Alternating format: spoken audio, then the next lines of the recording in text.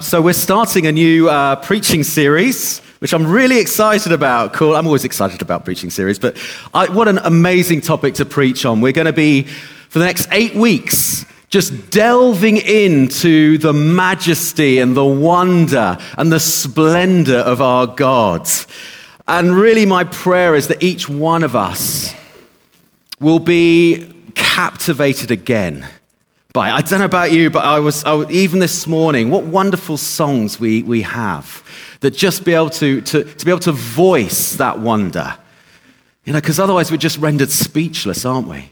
And my prayer is that each one of us will have a deepening sense of awe of God. Deepening sense. If you like, really, this series follows on, I think, very well from our last series, looking at the Gospel of John. If you remember, John is described as the disciple that Jesus loved. He knew Jesus probably better than most. He was so comfortable in Jesus' presence, reclining on him, literally using Jesus as a headrest. I mean, you don't get more comfortable than that, do you? And yet, he was also the same guy when he received this revelation from God on the Isle of Patmos, when he saw the ascended Jesus in all his glory, he fell face down as though dead. John knew both this incredible intimacy and friendship with Jesus, as well as experiencing total awe and wonder of him as well. And we need to grasp both as well. Both the intimacy as well as the awe of God.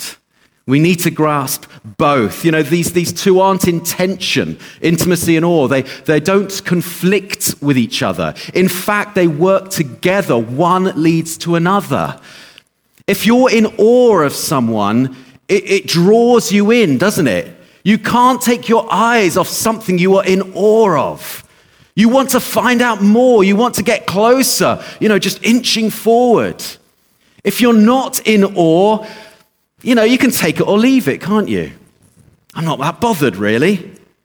Awe actually leads to intimacy. We need both. We need both. The very fact, even this morning, that we can come into God's presence is awesome, isn't it? Absolutely mind-blowing. Again, Hebrews 4:16 says we can boldly approach the throne of grace with confidence. We can be bold because of what we've been singing about. Royal robes.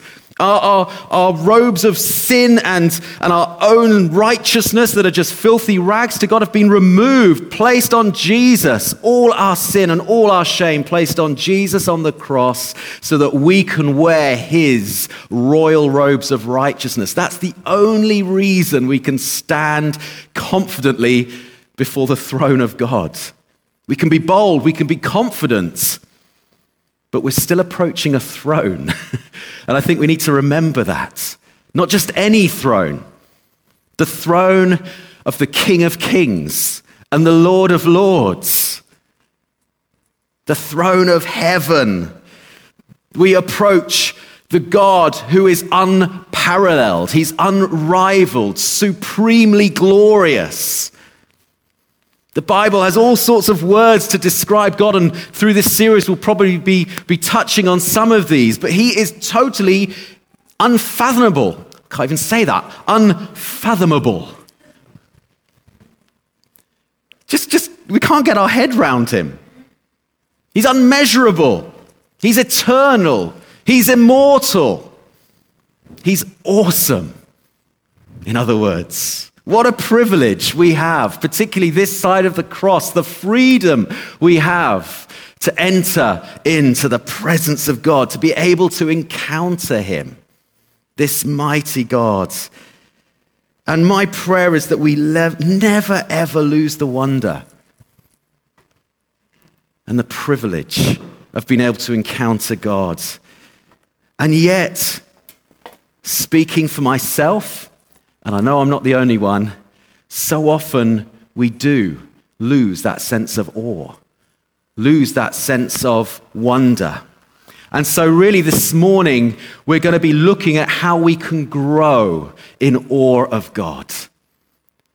Because it's not something that happens automatically. We're going to be looking at what happens when our awe is misplaced and the consequences of that.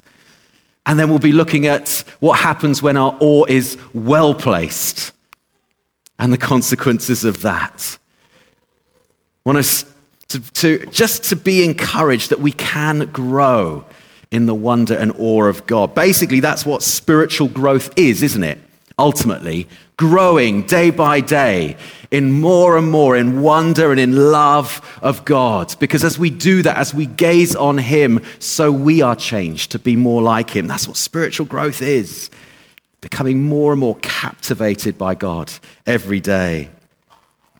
If you look up the word awe, you get all sorts of different words coming up. Words like wonder and admiration, respect, amazement, surprise, fear, astonishment, reverence, esteem, mystery, worship. It's an incredible word, isn't it?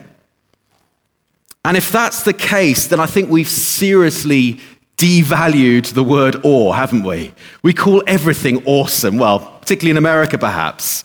But we say, that was an awesome steak I ate. Or the other day I saw someone and I said, that is an awesome beard. It was pretty epic.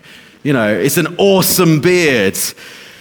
But I'm not sure whether a steak or a beard for that matter is particularly worthy of our reverence and respect and worship.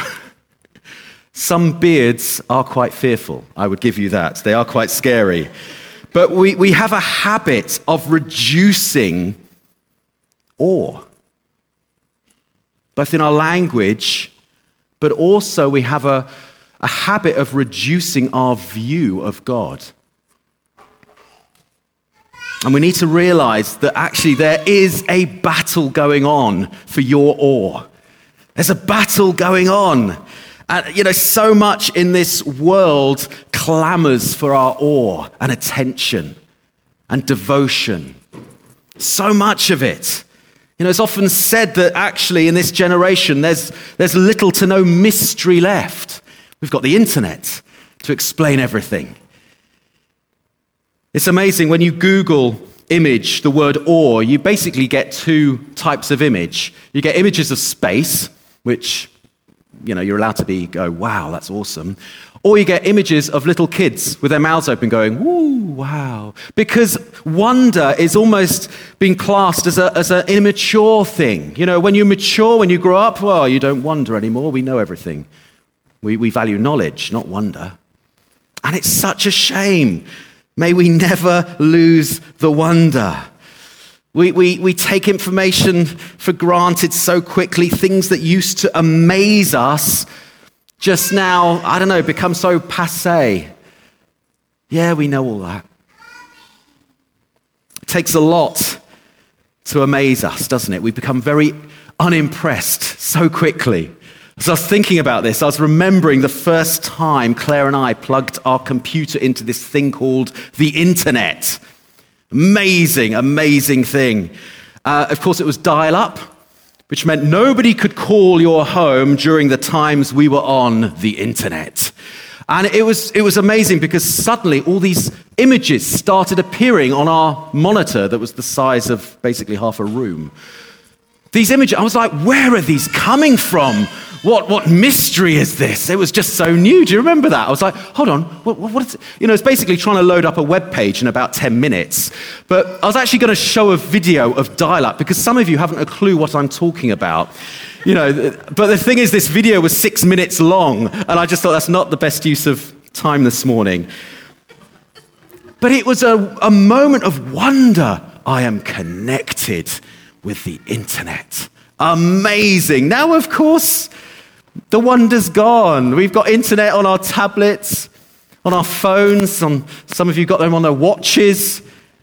It's just not a thing of wonder anymore. In fact, you get frustrated when a web page doesn't load up in a couple of seconds. It's like, come on, useless piece of junk. No longer filled with wonder that we can grasp any piece of information you desire in seconds. No longer filled with wonder that you can download a video, edit it all up, and then send it off to someone else in minutes. No longer filled in wonder that I can do a virtual walk around the Taj Mahal or Mexico City. It's just like, yeah, of course you can. Or quickly fades. We're fickle. We're very forgetful sometimes. We move so quickly from being captivated by something to being completely unaffected by it. And we do that in our relationship with God as well.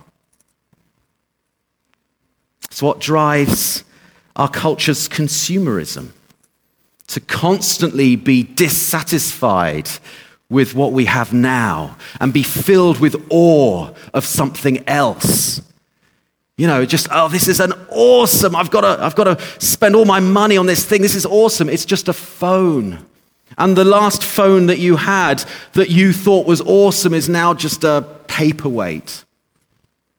We move so quickly. The world is clamoring for your awe, whether that's celebrity, you know, just fascinated with celebrity. I'm in awe of these people. Or beautiful houses, or beautiful bodies, or amazing exploits. It's what drives adrenaline junkies, you know, these extreme sports men and women to climb mountains and throw themselves off. It's awesome. It's nuts if you ask me. But when you ask them, why on earth do you do this? Why do you wear like a suit with wings and throw yourself off a tower block? Why do you do that? They say it's because that's when I really feel alive. When I'm on the edge of fear, terror, and joy. It's awe. It's awe. And that's what awe does to us. It wakes something up in us. We often say when something's awesome, it's mind-blowing. Because that's literally what it is. It expands our mind. It expands our experience. It wakes us up. Paul Tripp, who has written a brilliant book, I'm just going to flag it up, imaginatively titled Awe. But I highly recommend this book. It's really stirred me in this whole subject. But he said this. He said that every single person is hardwired for awe. Spiritually, emotionally, and according to a recent study by Stanford University, we're hardwired for awe biologically. Have a look at this quick clip.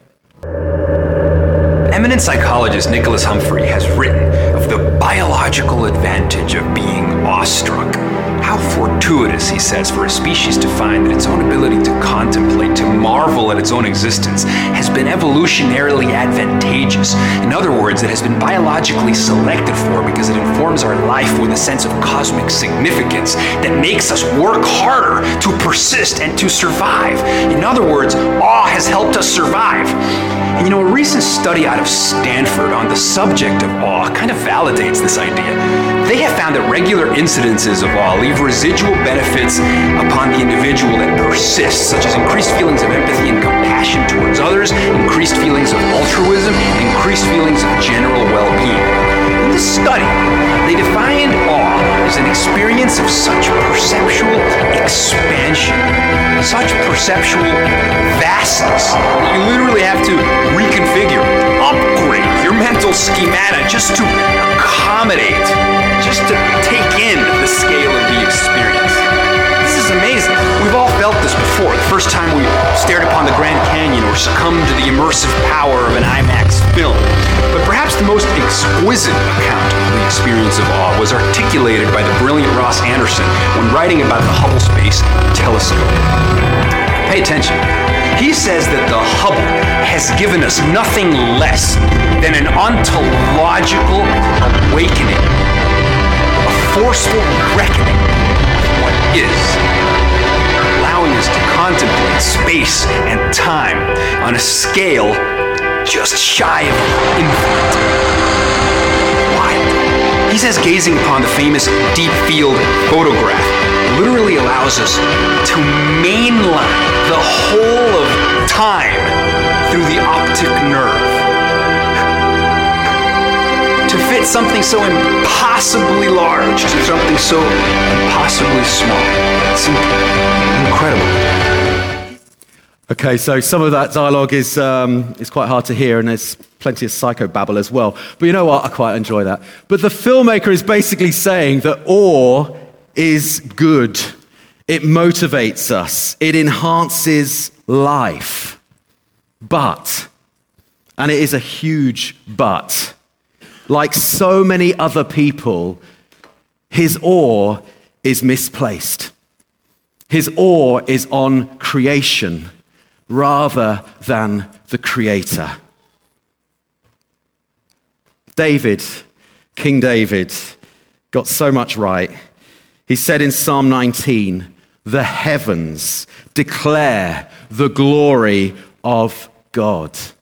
The skies proclaim the work of his hands. Day after day, they pour forth speech. Night after night, they reveal knowledge." Now, David didn't have the benefit of photos from the Hubble. He probably lay on his back in the field looking up at the stars, and his thought wasn't, "Aren't I amazing? Isn't the creation amazing?" But, "Wow, God, you are amazing. Creation declares your glory." You know, this got some photos here. Incredible. These are kind of the Hubble's greatest hits, if you like. Top left, that's a birthing ground for stars. It's like a galactic maternity ward. It's a star being born. The one bottom left, that's quite the opposite. That's a star dying. That was apparently 5 times the size of our sun. That's a star dying. The top right is called the spiral galaxy. There are apparently 100 billion stars in that galaxy. It's 32 million light years away. I mean, figures start becoming blurry. That bottom right one, even more amazing. That is 500 galaxies just in that frame. 500 galaxies. Complete systems. It is amazing. It is totally humbling. And I don't know, I started reading some of these comments that people put underneath these photos. Some people make videos of these images to epic grand music, and then people comment on them. And some people have commented things like, "How can you not believe in God while looking at this?" You know, it's the same as David. The heavens declare the glory of God. And yet for so many, I mean, literally, this was one comment. It was complete opposite. "How can you believe in God when you have this?" I'm like, misplaced awe. It's tragic. You know, and the trouble with misplaced awe is that it fades quickly. Because creation, any created thing, was never designed to sustain awe in us, but to point us to the Creator, to be in awe of Him, to be lost in wonder at His creativity, at His power, at His wisdom, how it all hangs together. It's in Him. It's in Him that we truly feel alive, not by throwing ourselves off tower blocks. The thing is, God wants us to be moved by creation. He created an amazing world full of wonders. He wants us to have our eyes lifted and look around us at the wonder. But that wonder is not an end in itself. It's to draw us to Him. It's to draw us to Him. Perhaps a good question to ask yourself is, what takes your breath away? What fills you with awe? What are you prepared to make sacrifices for? And then ask yourself the question, does this draw me to God or away from him? The danger is when things captivate our hearts more than God. It's what the Bible calls idolatry. It's what the Bible calls idolatry. And really, misplaced awe is the very heart of sin. When we replace the awe of God with the awe of something else. When we put greater value on something other than God. And it's so subtle. It can be completely unintentional. But over time, slowly but surely, our wonder and our awe of God fades. Because we've misplaced our awe onto other things. If I can explain it this way, I quite often work from home, and I have a tendency to snack. I'm getting a lot better at it now, getting a little bit more self-controlled. But the chocolate biscuit here, packet of crisps. If I'm feeling a bit healthier, a banana. Trouble is, then Claire is preparing a wonderful, nutritious, tasty supper. And by the time I get to it, I'm like, I don't really feel like it. I eat it. As I said, I'm getting a lot better at this now. But my appetite had been temporarily satisfied by junk, really. By junk. John Piper, author, theologian, generally good guy, puts it like this. He says, your soul is stuffed with small things, and so there's no room for the great. Your soul is stuffed with small things. There's no room for the great. Has your awe temporarily been satisfied by small stuff? Or are you being satisfied by God? The thing is, when awe of God wanes, other things jump in to fill the vacuum. Paul Tripp, the author of that book I mentioned, says this: our lives are either captured by the majesty of God, or they will be captured by the fears of life. Fear of failure, fear of inadequacy, or fear of the future. You could probably add fear of man as well, and numerous other fears. All these fears are basically misplaced awe. Misplaced awe. Proverbs 1:7, on the other hand, says, the fear of the Lord is the beginning of wisdom. That is well-placed awe. You see, when we have this reverential fear and awe of God, these fears don't get a look in. When you are captivated by God's enormousness, the fact that he can provide all things, fear of inadequacy doesn't get a look in. When we are so enamored by him, want to please him, all we're concerned about is what he says about us, not about what others say about us. Fear of man doesn't get a look in. When we are completely convinced of his love and faithfulness for us, that he has a plan for us to give us a hope and a future, then fear of the future doesn't get a look in. When our awe is misplaced, what happens is all these fears start being allowed to shape our thinking, our priorities, and our actions. And we can see it in our own lives. We can see it right the way through the Bible as well. Take Moses for an example. There he was being called by God from a pretty impressive burning bush. Amazing. It didn't burn up. This bush in flames, and as he approaches it, he hears this voice saying, take off your shoes. This is holy ground. That's pretty awesome, isn't it? Wow. I'm approaching with fear and trembling. Yet the thing is, to begin with, Moses was more in awe of Pharaoh. Listen to his reply to God. I am a nobody. That's a fear of inadequacy. How can I go to the king? That's a fear of man. And bring the Israelites out of Egypt. He was more filled with awe of Pharaoh than he was of God. So God says, hello, I, the great I am, will be with you. Compare that with David, who was more in awe of God than he was of even the mighty Goliath. You know, there he was charging at him with this little sling, saying, you come to me with a sword and pretty awesome javelin, but I come to you in the name of the Lord. It's easy to see where David's awe lay.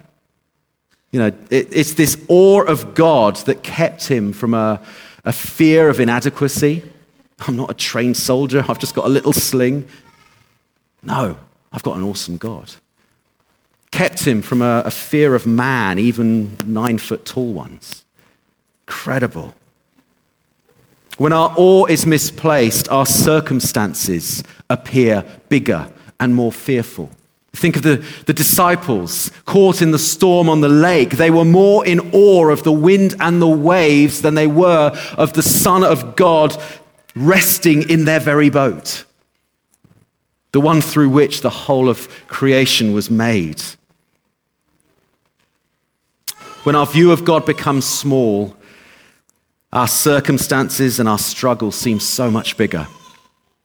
But perhaps one of the most common places we misplace awe is on ourselves. You know, our sinful, fallen, natural state loves to glorify ourselves. We love it when we get the praise, when we get the glory, when we see other people doing worse than ourselves. It's our fallen, sinful state. And you get a hint of that in that film, don't you? He said, these images from the Hubble help us marvel not at God, but at our own existence, at our own advancement. You know, when our own advancement or when our own personal glory or pleasure becomes the focus of our attention, that is a place where sin can thrive. Because if you don't have a high regard for the holiness of God, if you're not really that wowed by the fact that he chooses your body to be a temple of the Holy Spirit, then anything can go. Greed, self-centeredness, personal pleasure, all takes center stage when our awe is misplaced onto ourselves. As I said, there's a battle going on in each one of us. And God wants our awe realigned onto him. Onto him. He wants us to be, as we've been singing about, being captivated by him. To have our eyes opened up again to his glory. And to enjoy him. To enjoy him. Again, I think it's John Piper. He says, joy, your joy, is commanded in the Bible. Philippians 4:4, rejoice in the Lord always. Again, I say rejoice. Rejoice where? In God, in the Lord. That is where our joy, that is where our hope, that is where our awe should be placed, in God. Because when our awe is well placed, that's when fear can't get a look in.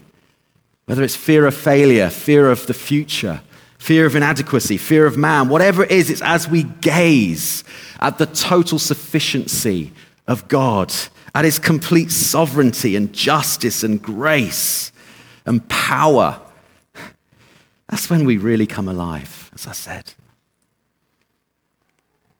The thing is, if the awe of God is the only place where we truly find satisfaction, how come we aren't more captivated by God than perhaps we are?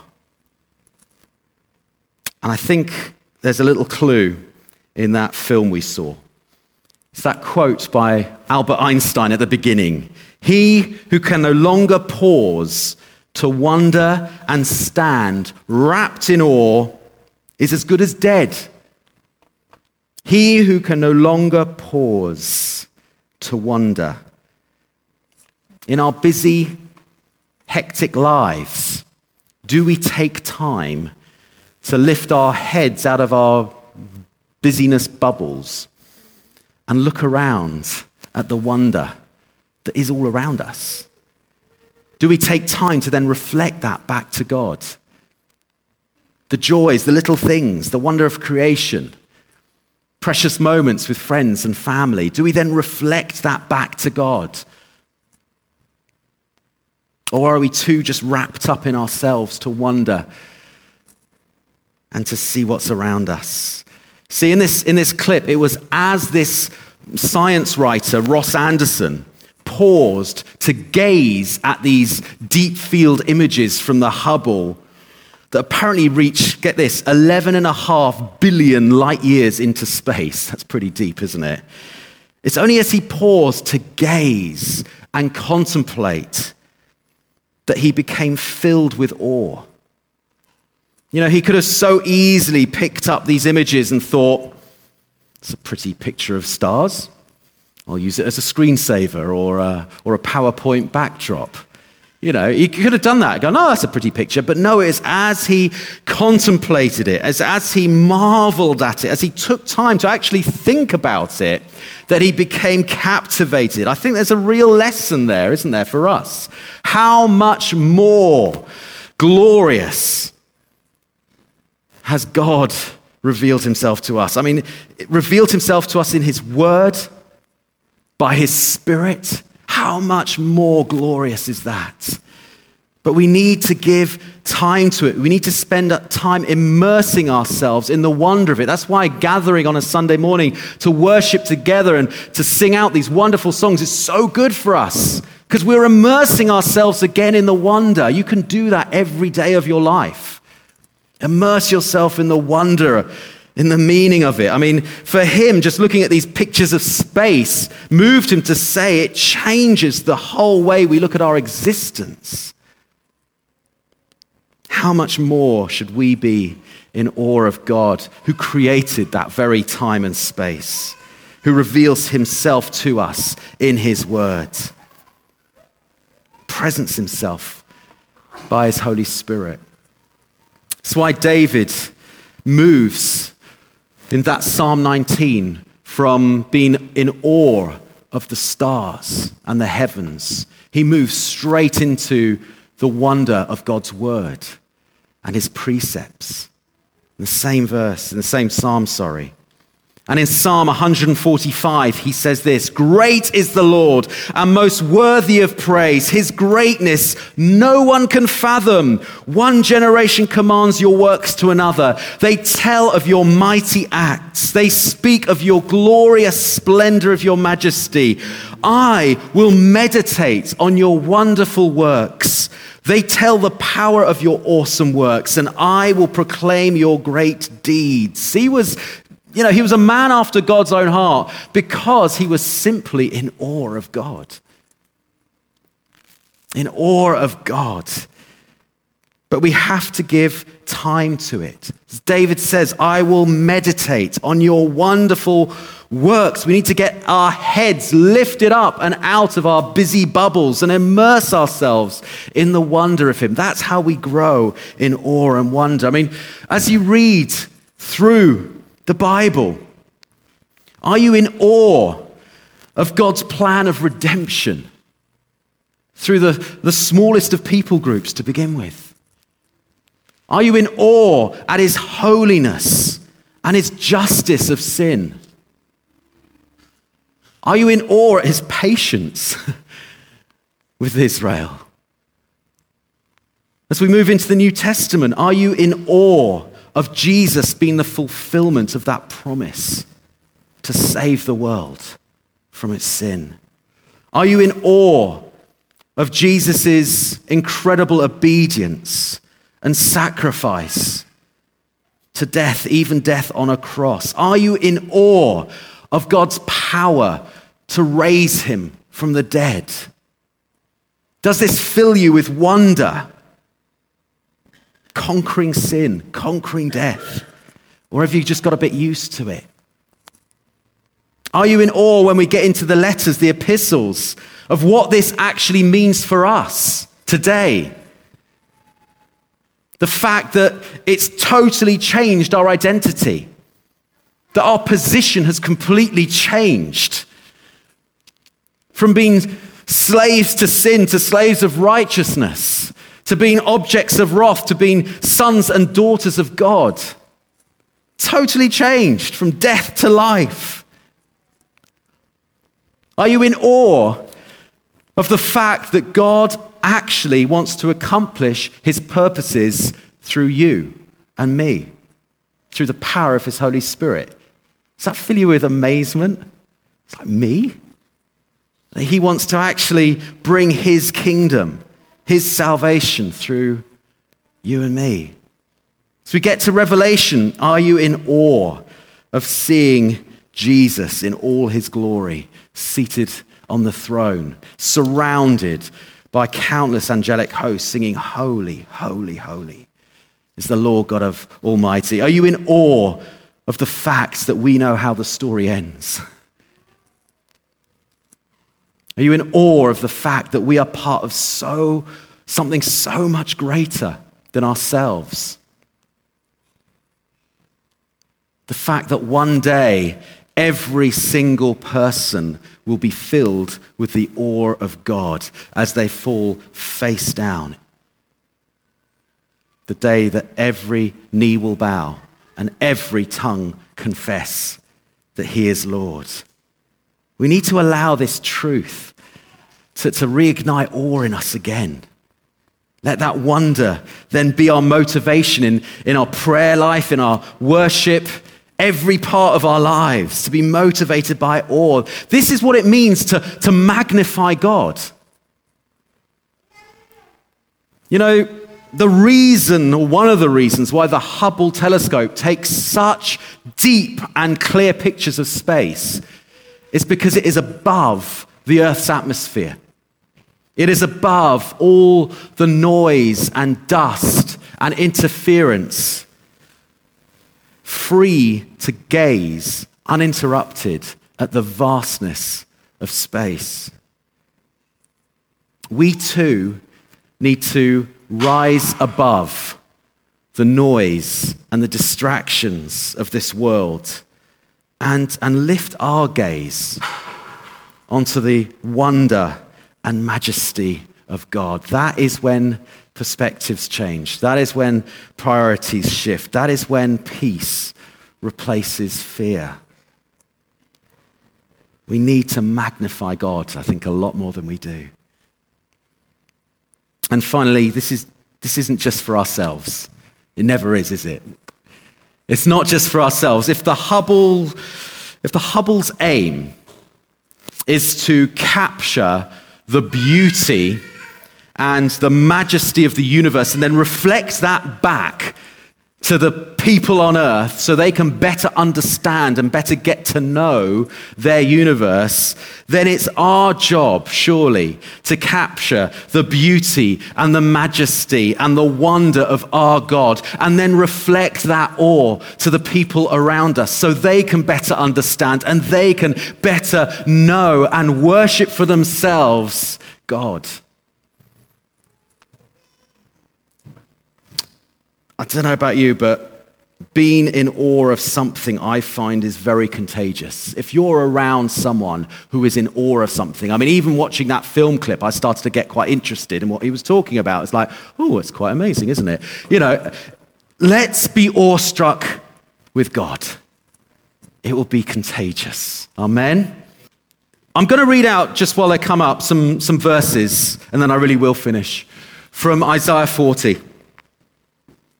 And as I do, just marvel at the wonder of God. This is God.